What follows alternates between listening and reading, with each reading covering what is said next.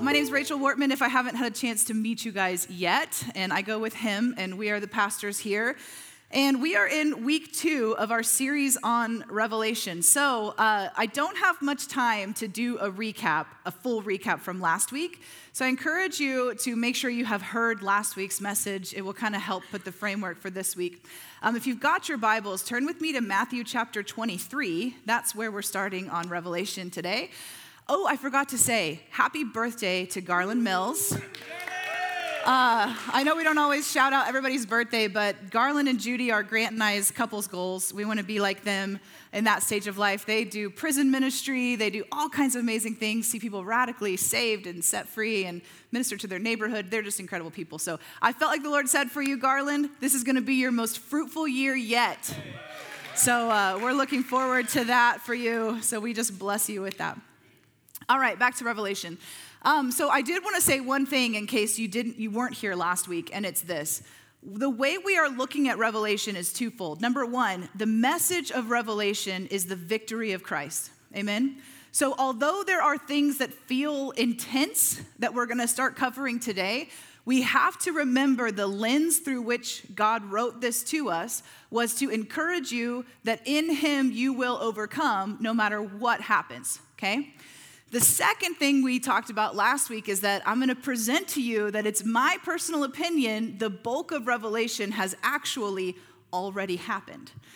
And I know some of you guys might be like, wait, what? I thought I was looking forward to the destruction of the world, and I want to present to you an alternative theory. Are we okay with that? So does anybody truly know exactly what Revelation means? No. There's a lot of mystery around it. So none of us are going to be able to say with 1,000% certainty, I guarantee this is what it means.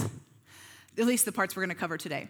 But I am suggesting to you that there is enough evidence of things that have happened in the past that make us look and say, maybe what we were all really afraid of actually doesn't exist. Can I just say that? All right, so last disclaimer I'll give you, and I said this last week, you are free to hold a different opinion than me. Okay, so this is America, but even in the kingdom of God, we are allowed by God to develop our own thoughts. He likes that about you. He really likes freedom. So this is not something that we would break relationship over, right? So if you end up hearing me today and you go, that is garbage, I cannot believe that, cool. Let's still be friends. Amen? That's what America needs right now is the ability to disagree and still love each other. So, okay, here we go. Holy Spirit, we really need you today. Lord, I'm just asking that you bless the word that you've given this morning. Help us illuminate our eyes. Help us understand your word. In Jesus' name, amen.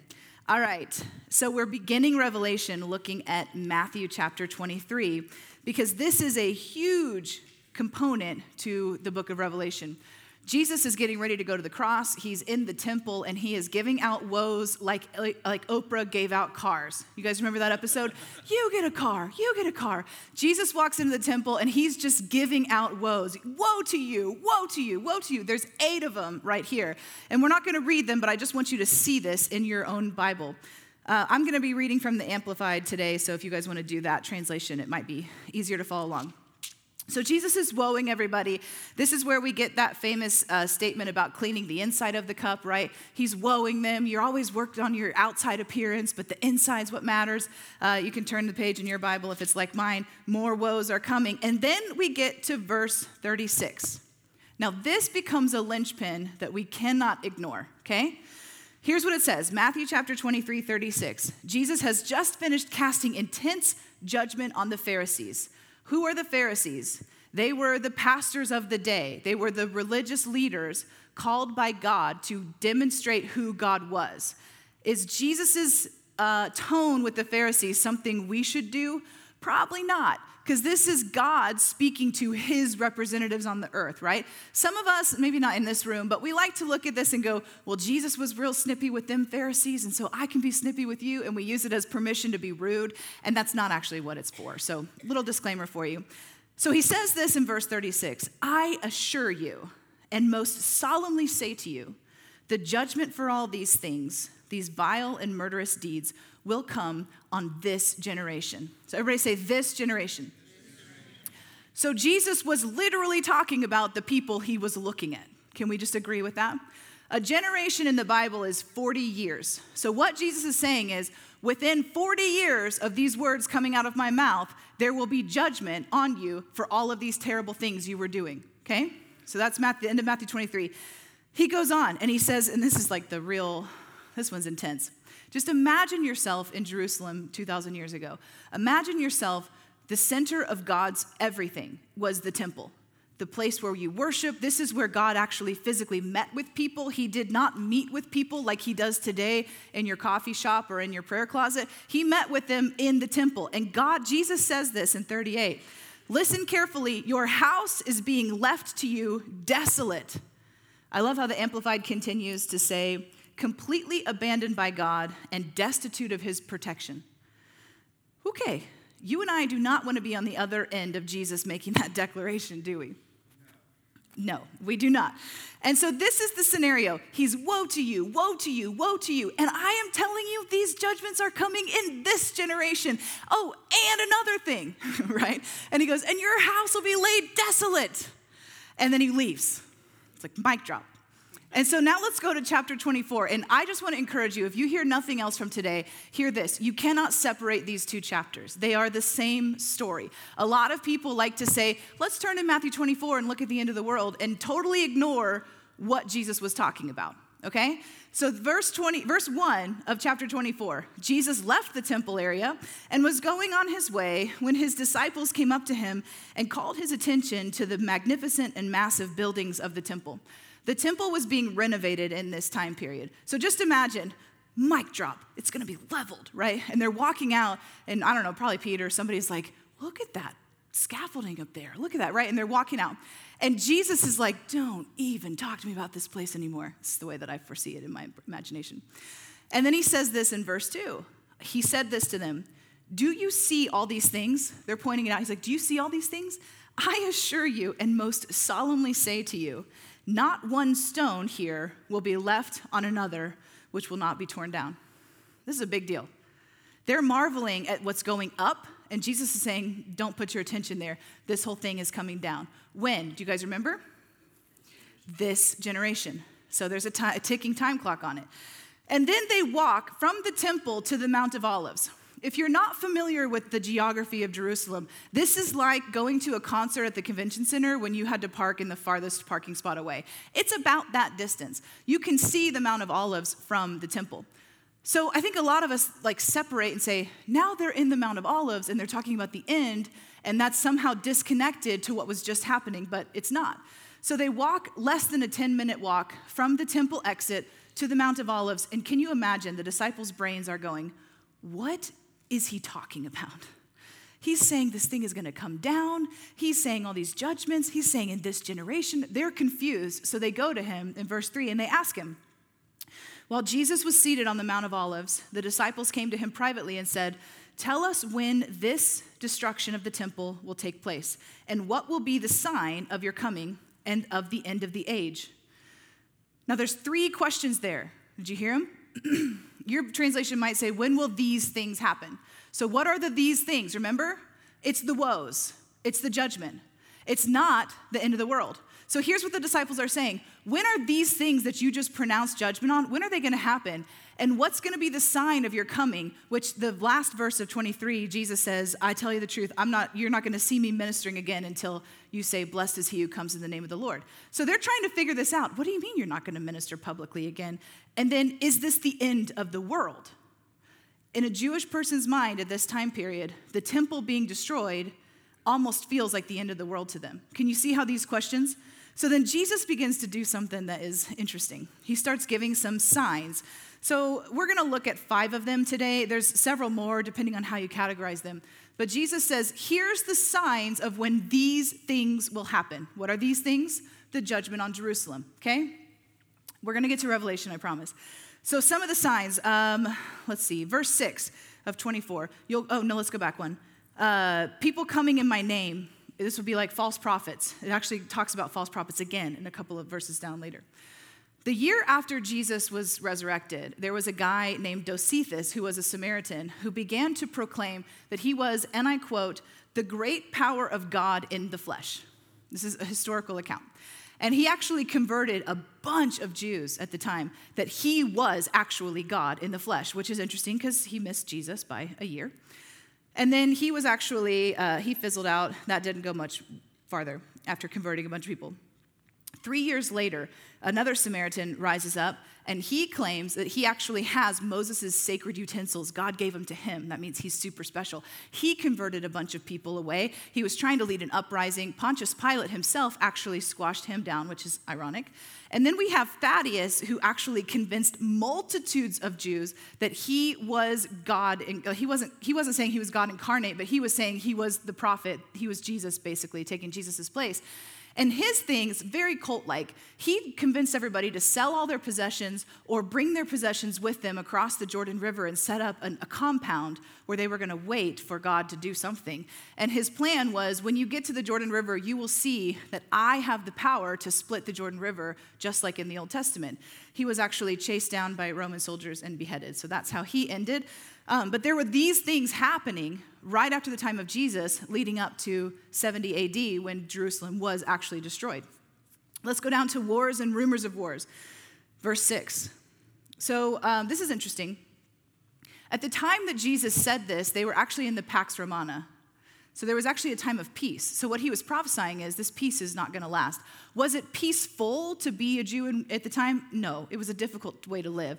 But there were not rumors of wars happening within their own camp. In fact, Jesus goes on to talk about kingdoms rising against kingdoms. And that actually happened, if you look at Roman history, that actually happened from that point until 70 AD. It's pretty interesting.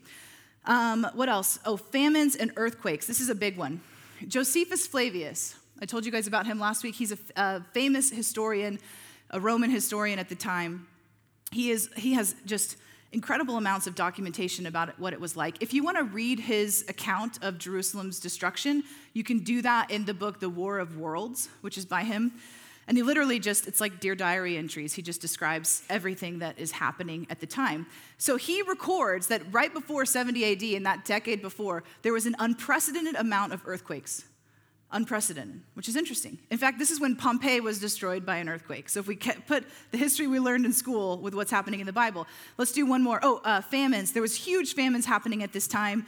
In 1 Corinthians, when Paul tells them to give aid to those who are in distress, the ones who were in distress were actually suffering from a famine at the time. And then what else? He says the gospel of the kingdom is going to be preached. So let's look at verse 14. I promise we're going to get to Revelation.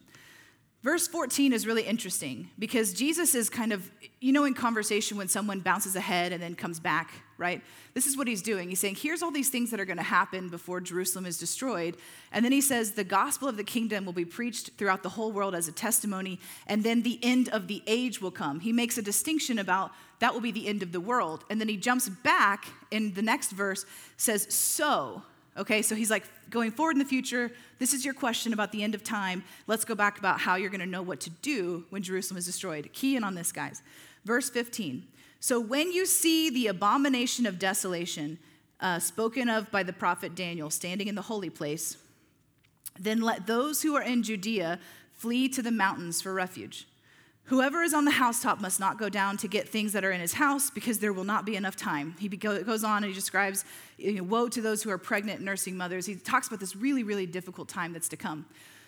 So the way that the Jewish revolt ended up happening, the way that Jerusalem ended up getting destroyed, this was a 4-year process, but it started with a ruler named Florius, Gessius Florius, who was a terrible person.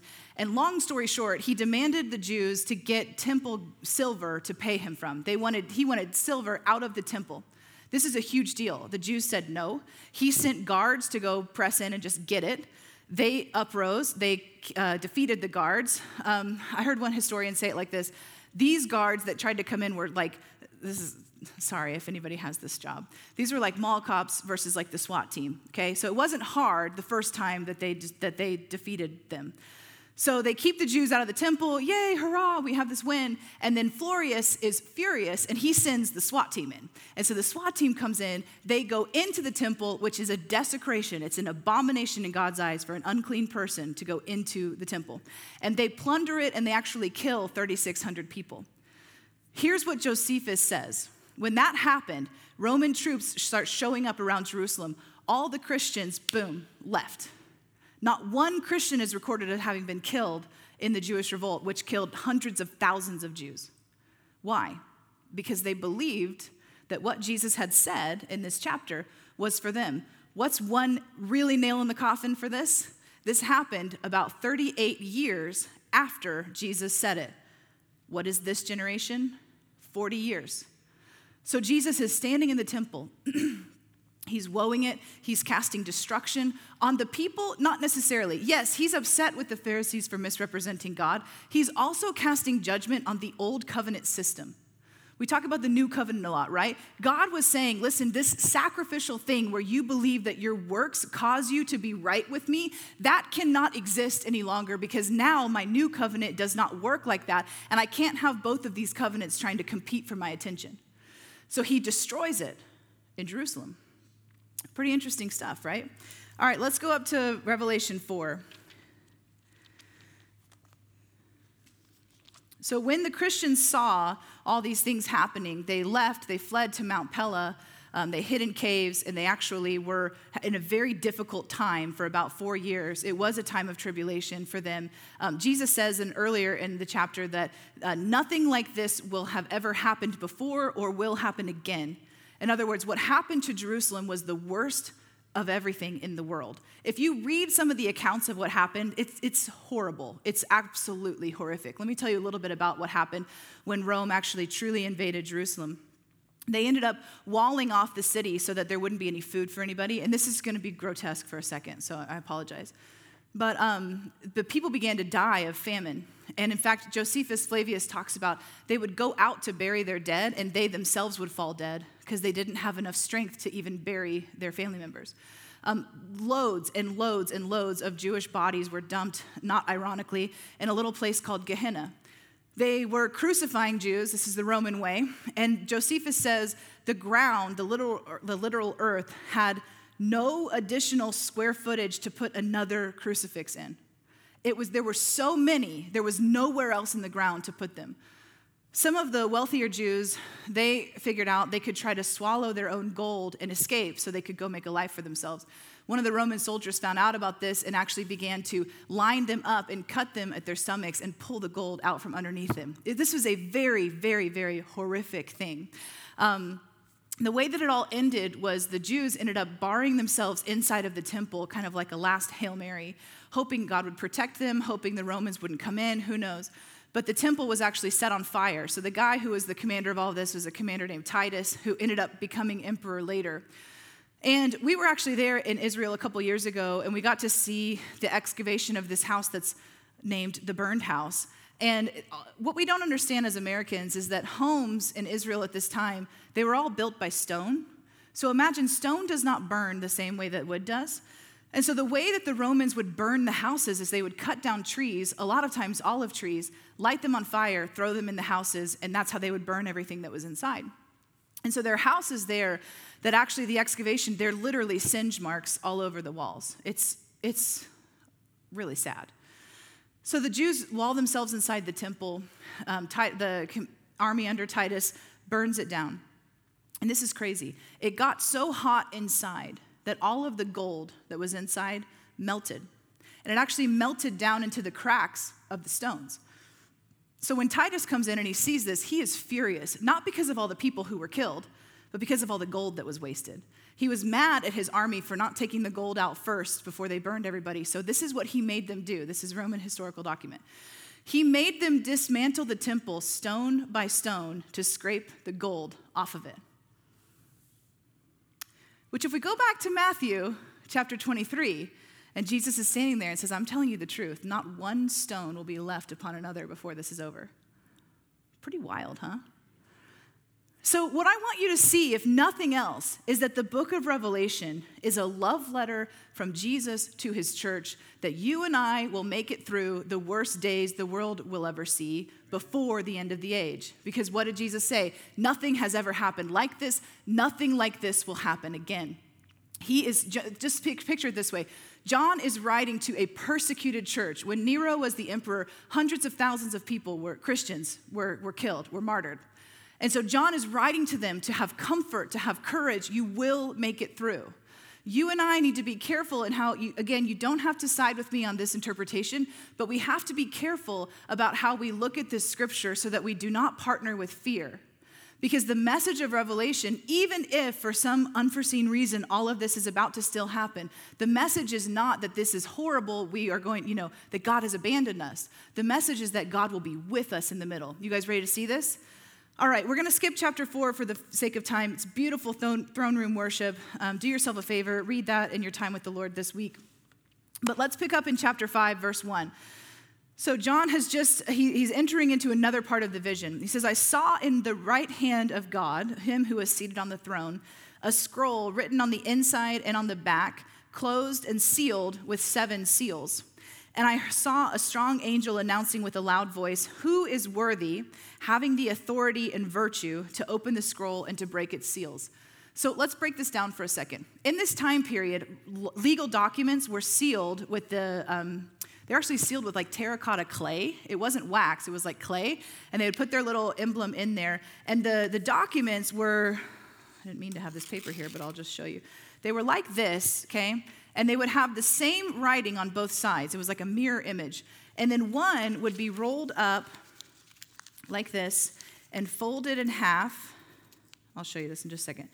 I wasn't meaning to do origami today, but craft time interlude. So they would look like this. Can you see this? This one is rolled up, folded in half, and the seals would go around this. And then this one was rolled up, and if you were transporting them somewhere, you'd have it sometimes like this. You can put the one that looks like this, you can put that on the screen. So this part, if it was ever damaged, there was like legal people who were allowed to break the seals, no one else. It was a huge problem if you did not have the authority to break open the seal that sealed a legal document, okay? So there's an interesting picture. This is what it would look like from the Hebrew perspective. You can go to the other one too. There's another picture that's like this, if you want to picture it. This one, if you could see the picture more clearly, there's actually faded writing on it. This is a replica. But essentially, they would, at this time period, paper was scarce, right? So they would use every centimeter of paper. And so it's really common for documents to be written on front and the back. So I want you to imagine the scroll that's in God's hand, okay? Whether it was folded or not, it's got writing on it like this. Can you see this? So this is one document that's going to take us through, how many chapters? It's going to get through the 7th trumpet. So at least the 7th trumpet. So we're at chapter 12, basically. One document that's going to tell that whole story. A lot of us, we don't understand the 7 seals, the 7 trumpets, the 7 bowls of wrath, and how they all fit together. But the 7 seals and the 7 trumpets, to the best of my understanding, after hours and hours of research, is actually 2 sides of the same story. Okay, and so we're going to look at that a little bit. We're only going to make it through the seals today, so those of you guys are like, I'm already hungry. We're only going to make it through the seals today. But so if you can imagine somebody breaking off seals, that you could begin to read more of what's on the back of this. Does this make sense? So this is the picture you need to have in your mind as we walk ourselves through this. One other thing, it's interesting, nothing in the Bible is wasted. No imagery is wasted. And the number 7, you've probably heard, is the number of completeness. But I wanted to know, is there any other reason why 7 would be the number there? Because what we've seen is 7 has different meanings in Revelation. Last week, the 7 were the stars. And those stars were not any stars, they were messengers, right? This week, there's 7 seals. Next week, there's 7 trumpets. I mean, it's really interesting. 7 doesn't always mean the same thing. And so I wanted to know. So I started researching Roman law and Hebraic law, trying to figure out, is there anything significant about the number 7? And I just want to present this to you. I can't 100% say this is exactly why, but it's interesting. The only time a Roman legal document would have 7 seals, these are 7 witnesses, was a will and testament. So if you were passing on land to someone after they died, you needed 7 different seals, witnesses of people who verified that that's where you wanted your land to go. If that was not found to be accurate, then Rome got to seize the land and do what they wanted with it, or the property, okay? So let's think about it like this.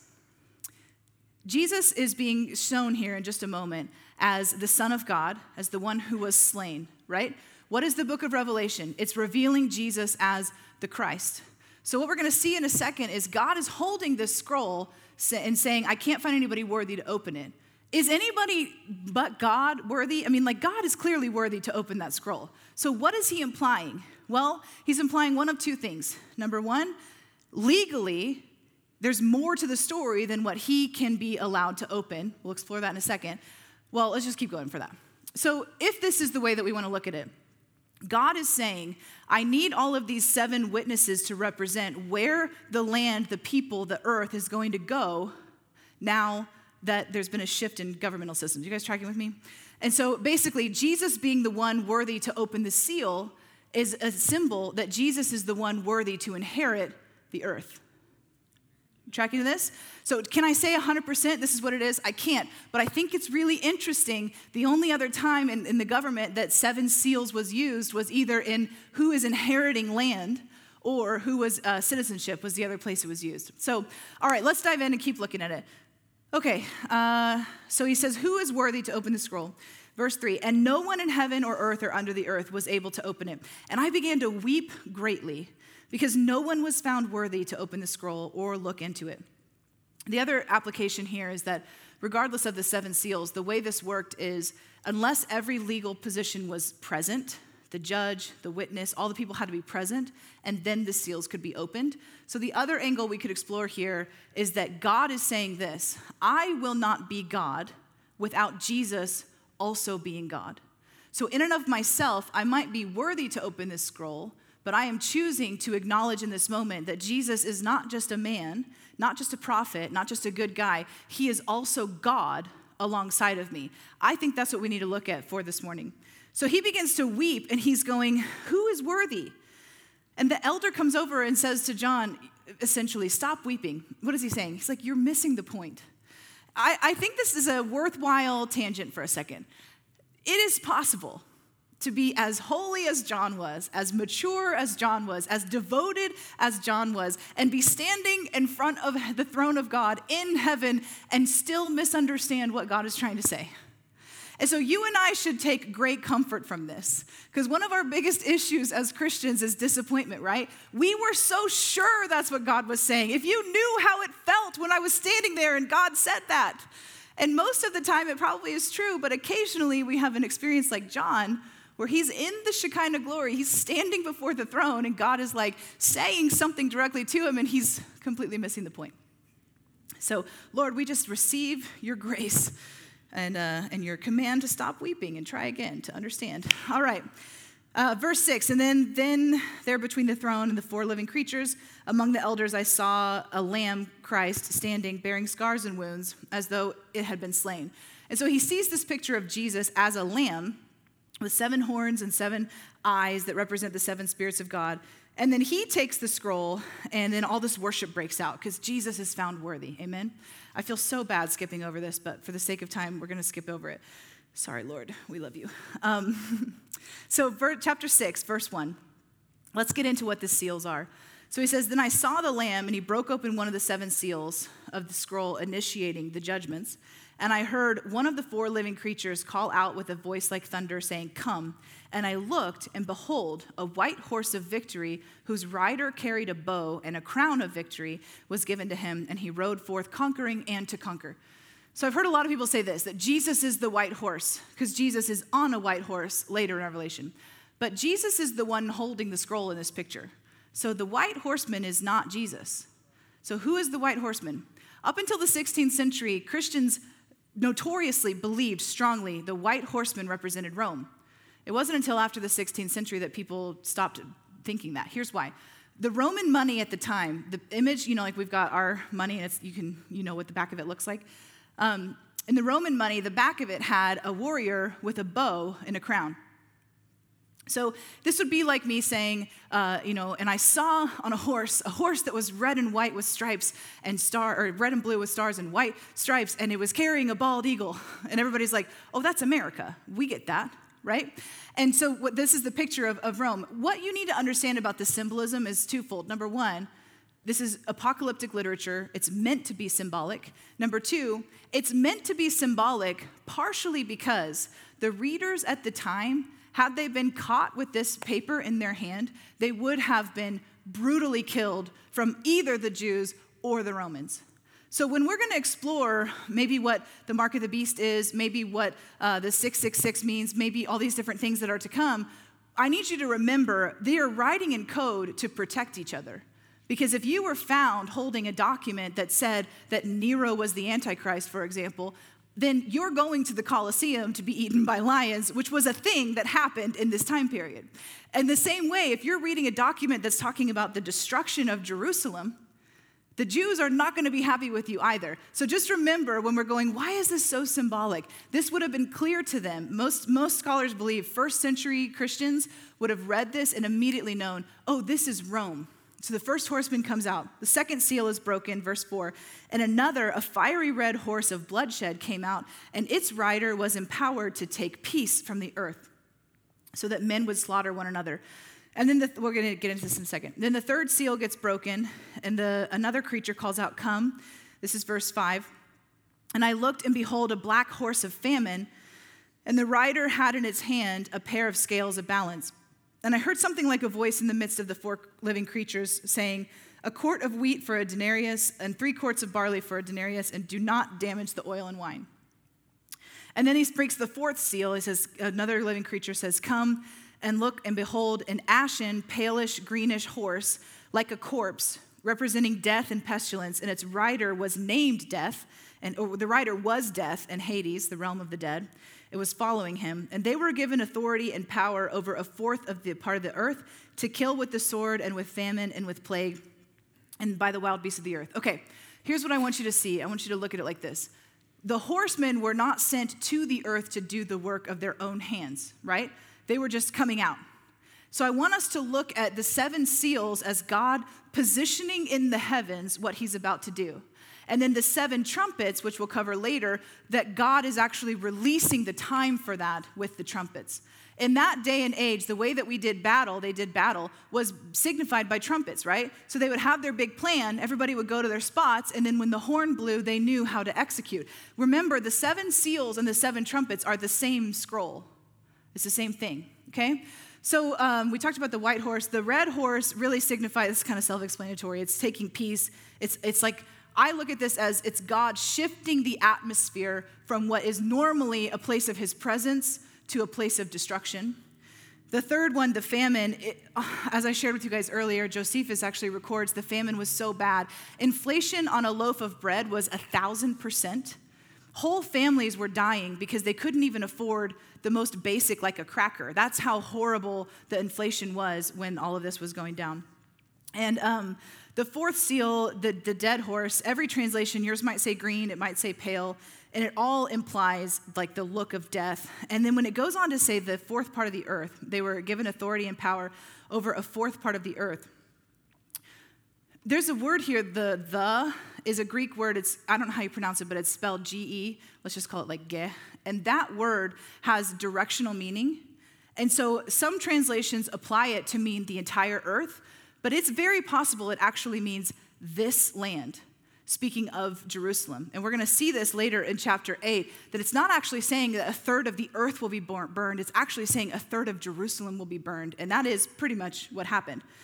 Okay, so let's go on to the fifth seal, the martyrs. So as these horsemen are going and positioning in heaven, the fifth seal gets broken and the martyrs start talking, going, is this the time of our vindication? Picture it like this. God is giving commands, right? He's shifting the heavens. The martyrs are watching going, oh, this is the moment. This is the moment we get vindication. And they're asking Jesus, is this it? Is this when you go and like destroy Jerusalem for everything they've done to us? And Jesus says to them, wait just a little bit longer. Again, the message of Revelation is this is imminent. This is happening. And it did happen within a few years of John receiving this revelation. It's pretty interesting stuff. So I don't believe that the martyrs in this particular verse are still waiting for vindication. I believe they got it when God literally destroyed not only Jerusalem, but the Roman system as well, and really vindicated all of these. Okay, the sixth seal, terror. Okay. This one says, I looked, and when he opened the sixth seal, there was a great earthquake. And the sun became black as sackcloth made of hair, and the whole moon became like blood, and the stars of the sky fell to the earth like a fig tree shedding its late summer figs. And it goes on, the sky was split, it was rolled up like a scroll. It's very interesting. It goes on to say in verse 15, then the kings of the earth, the great men, the military commanders, the wealthy and the strong, everybody was hiding themselves in caves. They called on the rocks, asking for the rock to fall on them. Remember, this is symbolic literature. So we can't pick and choose what we want to be literal. I know we want to. We want to be like, oh, we'll take this part as totally literal, Lord. But this part can't be literal. Don't make that literal. It is symbolic. So in the Bible, the sun, the moon, and the stars pretty much always represent governmental authorities. And it's interesting when Jesus makes the comment about the 7 stars in his hand, he makes the denotion that they're not authorities, they're messengers to churches. So anytime that it's not specifically talked about as something different, we can assume it's talking about governmental authorities. Earthquakes in the Bible actually signify God's judgment. So here we see the picture that there's an earthquake judgment that's shifting the powers of governmental authority, and all these things are happening, and it's like indiscriminate. Doesn't matter whether you're wealthy or poor, doesn't matter whether you're a slave or not. If you're a part of this system, something is happening to you. I don't have time to dig into the whole thing about the rock falling on you, but when Nebuchadnezzar has his dream in Daniel, he has this dream of this 4 parts of a statue kind of thing, and Daniel ends up interpreting that those are the 4 kingdoms of the earth. It becomes Nebuchadnezzar's kingdom, the Medo-Persian one, Alexander the Great, and then eventually Rome. And then there was a stone that came out that crushed them all, and then Jesus makes a statement that he is the stone, right? And so Jesus is, in his government, is the stone that can crush every kingdom of the earth, and I think that's what's being alluded to through a ton of symbolism that would take me another hour, and I'll spare you the details, but I think that's what's happening there. All right, and then an interlude. Thank you, God. Can you imagine being John, right? I've just gotten all these messages to these churches. Now I'm getting all this, like, what is happening, all these horses? And after this, I saw 4 angels, and he goes on to describe this. And he says in verse 2, then I saw, this is chapter 7, verse 2, then I saw another angel coming from the rising of the sun, holding the seal of the living God. With a loud voice, he called out to the 4 angels to whom it was granted to have authority and power to harm the sea. And he called out, do not harm the earth, nor the sea, nor the trees, until we mark the bondservants of God on their foreheads. Did you know there are seals and markings of protection in Revelation, and also markings of the beast? Did you know that? And there's 7 of each. 7 times there's a marking of God's protection to his people listed, and 7 times there's a mark of the beast listed. And I love this. One commentator puts it this way. We don't believe the marking of God's protection is literal, do we? I mean, none of us think God's implanting a chip in our forehead to protect us, right? But so this is one of those moments where we go, well, that's symbolic. And then we look at the mark of the beast and say, well, that has to be literal, because like Bill Gates and stuff, right? Look it up. Ironically, because the heavens have a sense of humor, when Bill Gates filed this thing, I'm not exaggerating, the patent number turned out to be 666 of his chip he wants to implant in people. And the bill that the government passed to begin this process, the bill number was 6666. And I just look at that and laugh, because that doesn't mean this is the Antichrist. I'm just giving you a disclaimer for what's to come. It actually means that the enemy knows that Christians don't know Revelation, and he likes to twist and play with you. Don't be one of those. Amen? Be one of those that's like, oh, you want to make me afraid?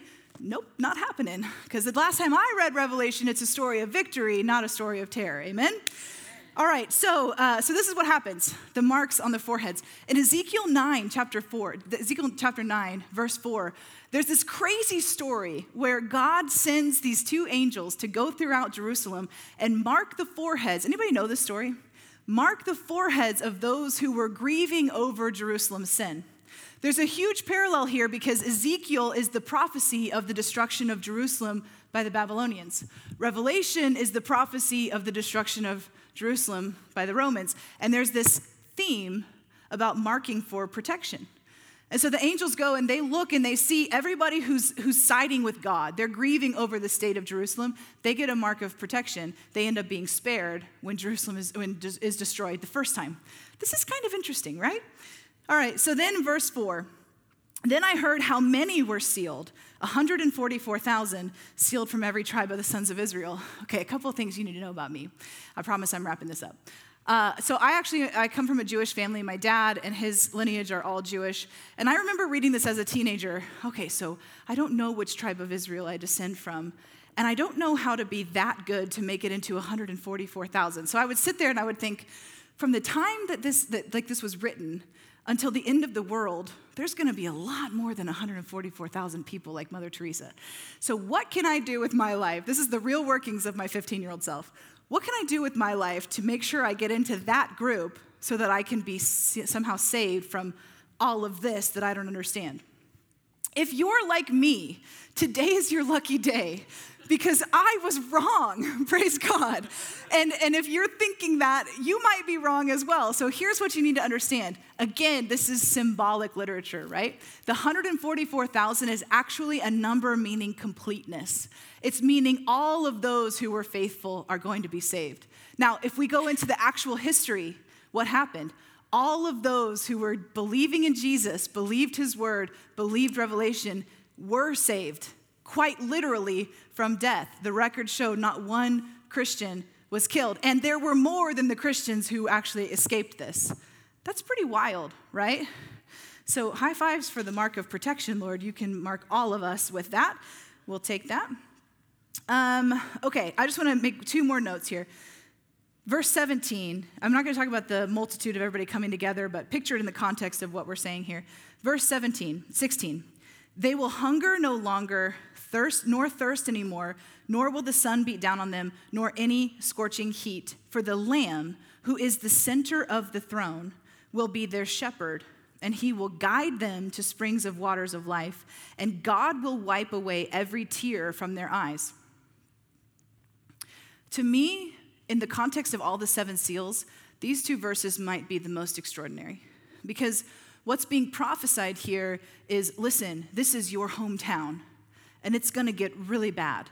And the journey to Mount Pella, and we'll see later, they were there for 42 months, which actually is prophesied in there as well. Just the way it ended up happening, the length of the siege on Jerusalem just happened to be the exact time that Jesus prophesies he's going to protect them. It's interesting. And so they're losing everything. They're losing people they know. They're literally losing their homes. They're losing their sense of normalcy. And what is Jesus' promise to them? It's the same promise to you and I. Whether or not, we don't know what's coming in the world, right? We can't truly predict that. We don't have a revelation for America that is like this, and thank God for that. But regardless of what comes our way, this is the picture we need to focus on, that the Lamb who is the center of the throne will be your shepherd. It says he will guide them to springs of waters of life, and he'll wipe away every tear from their eyes. And when I look at this, it's like Jesus is having compassion on his people. He knows the destruction has to happen for all kinds of reasons, but he wants to preserve his relationship with his people, and he wants his people to see him as their shepherd. Isn't that beautiful? And I know for you and I, sometimes when we go through our own personal tribulations, when we go through times where there's just so much coming at us all the time, the temptation is to look at Jesus and be like, where are you? Why are you not fixing this? But where Jesus is in the middle with them, comforting them, sustaining them, leading them to living water. In this case, this would be the life source of the Holy Spirit. Amen? I don't know about you, but I'm sure some of us need that in our lives today. Some of us need to let Jesus reveal himself in the center of whatever we're going through. And so if that's you, I'm going to pray for you in just a second. I just think this is such a profound promise for us even today. And so the final seal is broken in chapter 8, verse 1. It says, there was silence in heaven for half an hour in awe of God's impending judgment. That's all I have to say about that. I'm partially kidding. But the silence is really interesting. It is like the calm before the storm. It is like a recalibrating. But again, what I want you to note is the connection.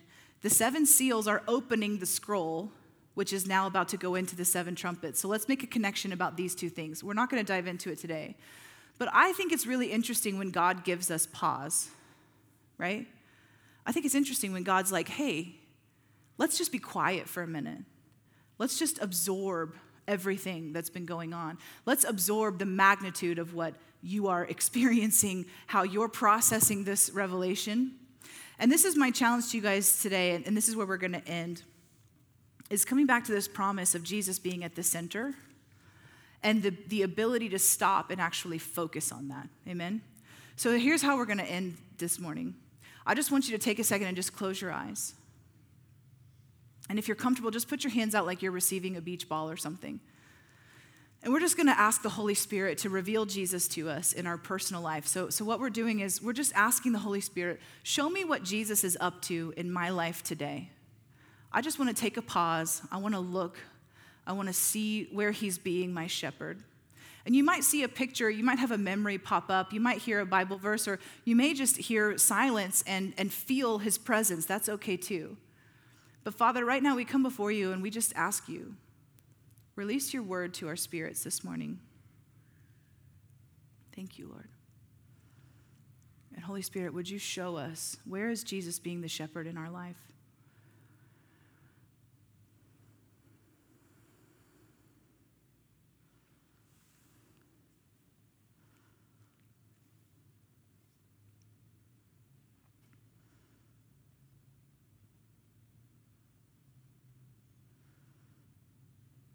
And so, Lord, I just pray over every person in this room that your position in their life would be clear.